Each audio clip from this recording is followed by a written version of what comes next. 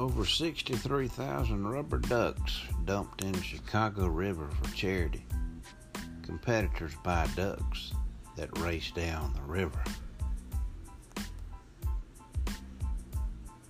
If you peered into the Chicago River, you might have thought it had rained rubber duckies, but it was actually Chicago's 14th annual Ducky Derby. Quack, quack, quack. Exactly 63,133 rubber ducks were dumped into the river at the Wabash Bridge to raise money for Illinois' Special Olympics.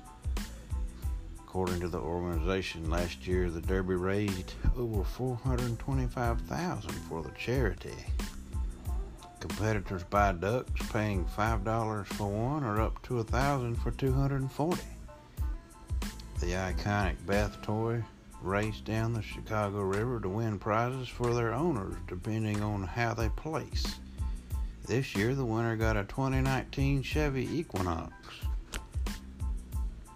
$2,500 on an all-in-exclusive vacation to the Riviera Maya,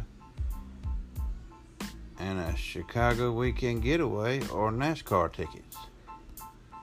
Spectators watch from above and cheer on their ducks as they make their way to the finish line. After the race, the ducks are collected and reused for future races.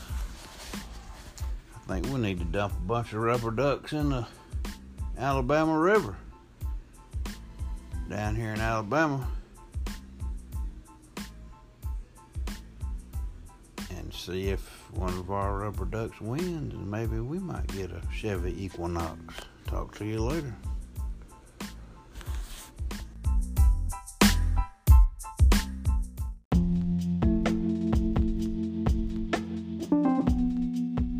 Just when I thought I had heard and seen it all,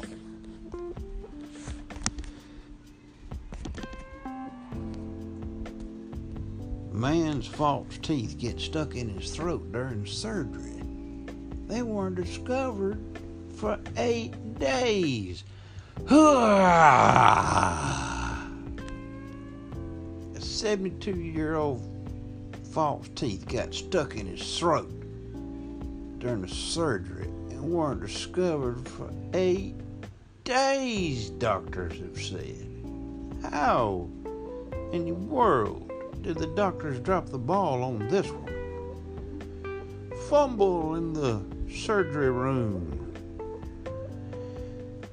The man was having surgery to remove a harmless lump in his abdominal wall, but the operation team neglected to take out his dentures before the operation. Come on, man, ain't nobody got time for that. He returned to the hospital 6 days later complaining of blood in his mouth and difficulties breathing and swallowing, which had prevented him from eating solid food. Unfortunately, some surgery was needed to resolve the problem, which was revealed in a case report published by the British Medical Journal on Monday. Lead author Harriet Cunphy from James Paget Hospital in Eastern England is calling for the surgeons to ensure dentures are removed from patients before an operation. You think you might need to pull them teeth out of there?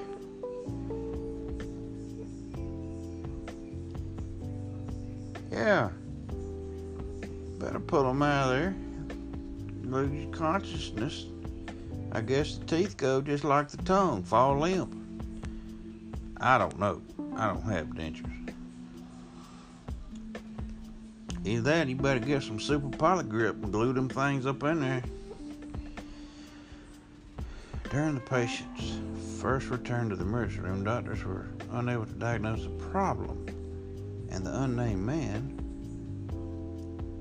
was sent home with a prescription for mouthwash, antibiotics, and steroids.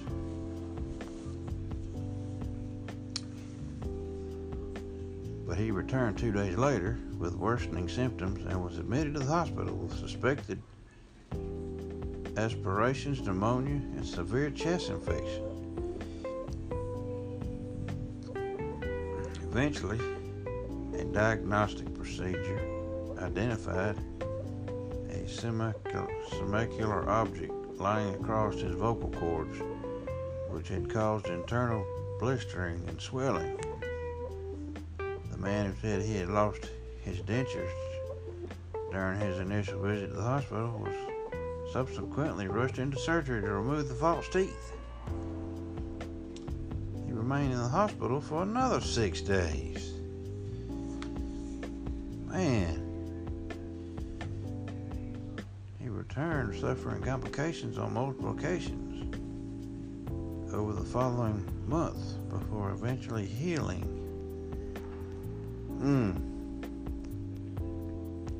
The authors of the study wrote, "There are no set national guidelines on how dentures should be managed during anesthesia.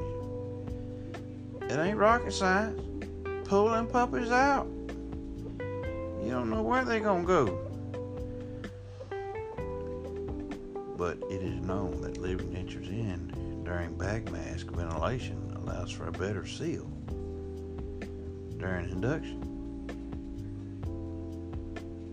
With anesthetics is being infused, and therefore many hospitals allow dentures to be removed immediately before incubation when a tube is inserted into the airway to assist breathing.